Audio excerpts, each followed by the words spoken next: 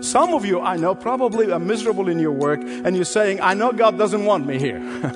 But I got news for you. If God doesn't want you there, He's going to move you from there. But you stay there until God moves you. All right? He has a purpose for you being there. Even the difficulty and the difficult circumstances and the difficult people that you're dealing with, they are part of God's overall plan to bless you and bless them. When that alarm sounds to get you up for work, do you sometimes wonder why you're doing what you're doing? After all, there's probably a job out there that's more enjoyable, maybe even with a bigger paycheck, right? Welcome to Leading the Way, where Dr. Michael Youssef passionately proclaims uncompromising truth every day. Today, Dr. Youssef chases some of the whys of life, like why God placed you in your job, in your neighborhood, or even in your family. It's a look at the life of Joshua and how God led him to become one of the greatest leaders in history. So join me now in listening to a challenge from Dr. Youssef on this episode of Leading the Way. Back in the 60s, there was a well-known spy by the name of Eli Cohen. In fact, he was probably the greatest spy in Israel's history. Eli has infiltrated the highest echelons of the Syrian government. He had access to the high military secrets. He got the master plan of the Syrian defenses. He got the precise locations of the armaments and of the fortification of that country. And he transmitted all of these from a hidden location in Damascus all the way to Israel. Eli Cohen lived deep into the enemy's territories. Eli Cohen became close friends with those who are at enmity with his people. And as a result, Israel experienced victory back in the 60s, what we call the Six-Day War in 1967. Now, in many ways, this is a modern story that is a replica of the story that is found in the book of Joshua, chapter 2, and I want to encourage you to turn to it. Joshua sent 2 spies to the enemy's territories. Their job, their task, their call, their mission was to bring victory to their people. Of course, today we have satellites that are so powerful that can literally see into people's bedrooms. Today we have the AWACS planes.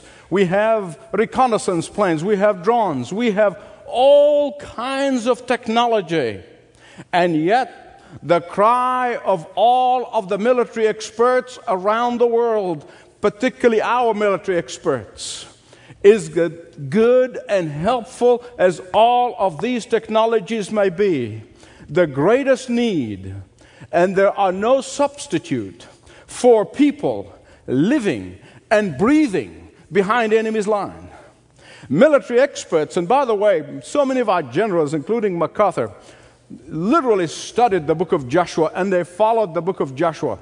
And Joshua to them was a great military leader.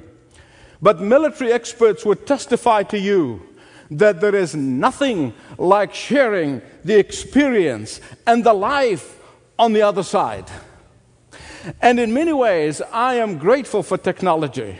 I am thankful for technology, for the preaching of the gospel. I am grateful for television. I'm grateful for radio. I'm grateful for the internet. So many people watching around the world, even now. We use every form of technology that's available to us to penetrate into areas where no man has gone. We do it for gospel dissemination. We do it for gospel proclamation. But there are no substitute for a person, life lived with another person. Life on life. They could never take away from the absolute necessity of the walking and talking and breathing with another person on the other side of the divide. Let me apply Word of God to every one of you, whether you're at school, in college, whether you're at the office or the factory or on the golf course, wherever you are, the call of God on your life is where you are and where you spend the majority of your time. And around you there are many people who may be sitting next to you in an office or in a classroom, but in reality, they are living deep into enemy's territories. They are living deep into Satan's domain.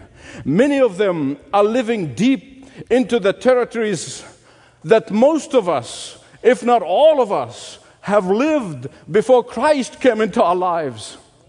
Let me make this very clear.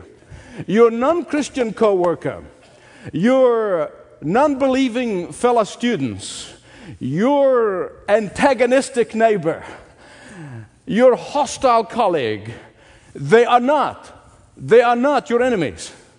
Did you get that? They may declare enmity on you, but they're not your enemies. They may live in enemies' land and territory, but they're not your enemies. They may be living under the control of the enemy's power, but they're not your enemies. They may be enslaved by the enemy's chains, but they're not your enemies. They may be enslaved by addiction, but they're not your enemies. They may have adopted the enemy's characteristics in their life and in their walk, but they're not your enemies. When you see your work as God's gift to you, as God's opportunity to you, when you see your place at school, wherever you are in the classroom or in the playground, as God's mission field for you, when you see your neighborhood as God's mission field for you, when you see your workplace as a fishing pond and you are the greatest fisherman that's ever lived, when you see your surroundings as God's given opportunity to penetrate deep into the enemy's territories, then you will be able to reach people nobody else can. You're going to see them as potential brothers and sisters in Christ. You're going to view them with sympathy. You're going to view them with compassion. You're going to view them with love and longing to help them be saved eternally. Now, this is the second in a series of messages entitled what? You got it. Let me ask the question and you give me the first answer, okay? We've got the second today, but let me ask the question. You want me to do what? Step up. Step up is the first step. And the second thing I want to talk to you about today, if I ask the question, you can give me the answer. You want me to do what? Go to the enemy's territory. That's what God wants you to do today. These spies went in, and they saved a whole household. And a woman was the most unlikely woman, Rahab, the prostitute. I couldn't help but think of another person in the Bible who went to the enemy's territories. But instead of preaching the gospel, instead of sharing the good news about Jehovah, instead of talking about the mercies of God and the power of God and the sovereignty of God that he had seen with his own eyes with his uncle Abraham, he went in and he became part of the culture. His name was Lot, and he lived in Sodom and Gomorrah. But instead of being a light in the dark city, he became an ember. Instead of being salt in that rotting place, he became dust. Instead of standing strong, he compromised. But not these two people who understood that the job was God's opportunity to minister to whomever he sent them to. Wherever you spend the majority of your hours, that's your mission field. Wherever you spend the majority of your time, that's your mission field. You are called by the Lord there to be a missionary. And so the question that we need to ask ourselves is this: am I helping to save those who are lost all around me? Or have I blended with the environment? That's the question. Have I forgotten why God has placed me in my work environment? Have I forgotten that? Have I forgotten and beginning to see my job, my work, my school, whatever I am, as a drudgery instead of an opportunity. Have I forgotten that? Can you imagine if these two guys have gone to Canaan and there they saw the prosperity and they could have said, man, what we can do here. What a great business opportunity. We can just blend with the rest of that community. We can just blend with that culture. We can do great business deals here. Oh, God can take care of His own. We don't have to worry about Him. Oh, but they didn't. Why? Because they understood. They understood that they were on a mission. They understood that they were sent for a purpose. That they understood that they were to fulfill the plan of God in the history of mankind. They were to fulfill God's plan for His kingdom. And that's exactly what you're doing. You are fulfilling God's plan for His history and His kingdom. They were to fulfill God's plan for the future of their people.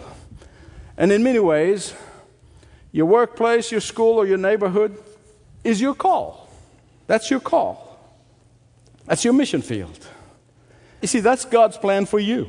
That's God's plan for you. Some of you, I know, probably are miserable in your work, and you're saying, I know God doesn't want me here. But I got news for you. If God doesn't want you there, He's going to move you from there. But you stay there until God moves you. All right? He has a purpose for you being there. Even the difficulty and the difficult circumstances and the difficult people that you're dealing with, they are part of God's overall plan to bless you and bless them. You are on a mission. That's God's plan for your life. That's God's plan for someone in your workplace to come to the kingdom and to know Jesus and be eternally saved because of you. That's God's call on your life. In fact, it is because of their focus on their mission in their workplace that these two spies were able to save Rahab and her whole household. Now, here's a mistake that a lot of Christians make. They think that people ought to clean up their act before they can become Christians. They think that they ought to look like us and dress like us and speak like us and live like us before they can become believers. That is a mistake, big mistake. God saves from the guttermost to the uttermost. Let me repeat that. God saves from the guttermost to the uttermost. God saves the very ones that we think are impossible to be saved. God saves those whom you think are beyond reach. Jesus saved the prostitutes, He saved the tax collectors, and the people that the Pharisees thought they are beyond God's reach. The very fact that God chose a harlot of all the Canaanites, He chose a harlot by the name of Rahab and her household. That fact alone, that He would choose a woman of ill repute, should be an encouragement to all of us who love the Lord Jesus and love people. God's grace is for the criminal. God's grace is for the rebellious. God's grace is for the most unlikely people. So don't ever say this person is beyond the grace of God. That is a mistake, a terrible one. And don't ever forget that God has shown His grace and He's shown His mercy upon a brutal persecutor of the Church of Jesus Christ by the name of Saul turned Paul. And Paul turned to write 1/3 of the New Testament. Don't ever forget that. So your boss might be foul-mouthed. Your co-worker may be living in an immoral lifestyle. Your fellow student may be strung out on drugs. Your neighbor may be angry all the time. But none of them are beyond God's grace. None of them are beyond God's reach. And God placed you there, wherever you may be, for a purpose, and the purpose to save that which was lost. I know people ask through the years, was it right for Rahab to lie in protecting the spies? Read my lips. No. No. I want you to hear me right on this one. It is never right to do the wrong thing for the right reason. I want to repeat that. It is never right to do the wrong thing for the right reason. The Bible merely reports it, does not approve it. And don't ever forget that at that point of her life, she has only heard about Jehovah God. She had not experienced Him yet.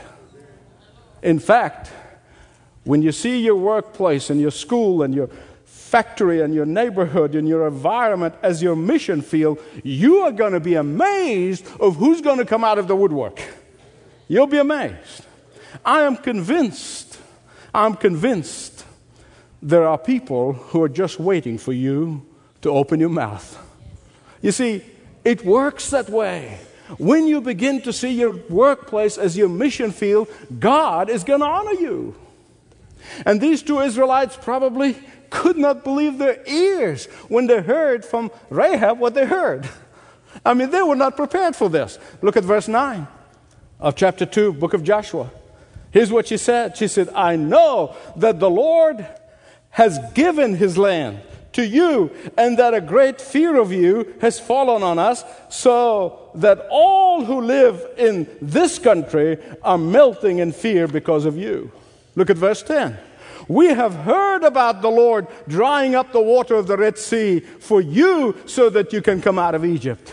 Can you imagine this? I mean, they're probably looking at each other. He said, can you believe this? Is she for real? The king of Canaan is terrified of us, a bunch of, ragtag army of former slaves. But beloved, listen to me. While it is important to be equipped for the task, while it is important to have knowledge, but you do not need a PhD in apologetics to tell somebody about Jesus who forgave your sins. Amen. All you need is a God going ahead of you and preparing their heart. That's all you need. And that's why we pray for the lost. We pray because we know that only God can do it. And therefore we trust the living God to go ahead of you and with you and beside you in order to accomplish His purpose. In fact, Rahab told them all that they wanted to hear, all they needed to hear. I mean, she just gave them encouragement they never thought was possible. They never dreamed that this would be the case. God had already terrified the hearts of the Canaanites. He had gone ahead of them. He has done His spade work. He already prepared everything for them. All they need to do is to walk in and get it. Why would the Canaanites be terrified of this ragtag army? Former slaves. Oh, they were not terrified of them. Listen to me. They were not terrified of them. They were terrified of the God of Israel. They were terrified of Jehovah because His reputation as a God of power and might had already gone ahead of them. It is the power of God that melts people's heart, no matter how hardened they may be. Let me review again. In the first message, we saw that the answer to "you want me to do what" was and the answer today is go to the enemy's territories. You see, Rahab knew that a nation of former slaves had no strength of their own to take on the Canaanites. She knew that. Oh, but she heard about their God. She heard about their God. And now she's delighted to meet two of His children. I have no doubt that wherever you are, wherever you spend the majority of your time, in your office or school, the factory, clinic, or neighborhood, wherever you are, there are those who are in pain and anguish. There are those who are tormented and in sorrow. There are those who are lonely and fearful. There are those who are saying to themselves, I've heard that Jesus saves. I've heard that Jesus heals.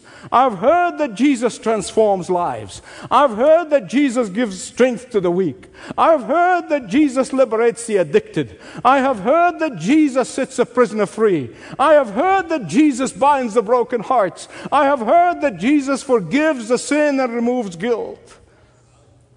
And that person is waiting for you to speak a word of healing, a word of forgiveness, a word of restoration. They are waiting for you to say, oh, the Jesus that you've heard about, I have first-hand experience with Him. I know Him. Let me tell you about Him. Jesus set me free from worry and anxiety. Jesus set me free from fear and dread. Jesus forgave all of my sins and took all of my guilt away. Jesus put my feet on the solid rock. And Jesus gave me a spiritual garment that no one can take away from me. And that person would say, amen. Give God glory. Give God the glory. That's fine. That's all right. That's all right. Amen. For that is not your testimony, it ought to be. And the person would say, where have you been all of my life? And you say, I've been here all the time. I just kept my mouth shut. I've been here all the time, but I've been waiting for an opportune time. I have been praying, spying the territory, and I've been waiting for you to give me the chance. And just like God saved Rahab, without regard to her former life, without regard to the life that she lived, God is ready to forgive the sins of any repentant person, no matter what he or she has done. God is ready to give eternal life to those who come to Him and ask for it. God is ready to dispense mercy to those who cry for it. God is ready to put out His welcome mat to those who seek Him with all of their heart. That same grace that worked in a Canaanite's harlot's life is available to all who ask for it. Thank you for listening to Leading the Way with Dr. Michael Youssef. If you missed any part of today's message, remember that you can stream all of Dr. Youssef's messages, past and present, for free at ltw.org. Or use the Leading the Way app on your favorite mobile device. Now today we want to do something just a little different. We want to take a moment and say thank you. Thank you for being a faithful listener to Leading the Way and to this station, this network, or this digital platform. We consider it a privilege and an honor to minister alongside passionate people who desire to see others come to know Jesus. And if you've given of your time by praying for Leading the Way or given financially, we thank you as well. Many of you have been faithful friends for many years, and if God leads you, we would urge you to consider becoming a frontline mission partner with Leading the Way. These are financial partners passionate about reaching the world for Christ, and they give to support those on the front lines of gospel ministry. You can partner with Dr. Youssef in his vital work around the world by becoming a Frontline Mission Partner. As a Frontline Mission Partner, your monthly gifts will help Dr. Youssef expand Leading the Way's outreach through every form of media, equip believers to impact their communities for Christ, as well as reach the unsaved and unreached around the world. Brand new Frontline Mission Partners will receive special ministry benefits, including the On the Front Lines photo booklet, as well as exclusive ministry updates, and a 20% discount on all resources at ltw.org. Become a Frontline Mission Partner today by committing to give financially each month, and you'll be joining with Dr. Youssef as he proclaims the gospel all over the globe. Sign up today at ltw.org/frontline. ltw.org/frontline. Get all of the details. Give us a call at 866-626-4356. Or you can visit us at ltw.org. Click on the Ways to Give link at ltw.org. And again, thank you. And we love getting your letters, too. So write to us and let us know how this ministry has impacted you. Send us your prayer request or join with us financially. That's Leading the Way, Post Office Box 20100, Atlanta, Georgia, 30325. Post Office Box 20100, Atlanta, Georgia, 30325. Before we run out of time for today, as an encouragement to our fellow listeners, I would like to invite you to share how God is using this program to encourage you in your walk of faith. And if Leading the Way is part of that, we would want to know. You can call our testimony line at 877-941-7934. Now I want to hear all about it, and we just might share it on the program. That is 877-941-7934. 7934. Do it today. Thank you in advance, and God bless. This program is furnished by Leading the Way with Dr. Michael Youssef.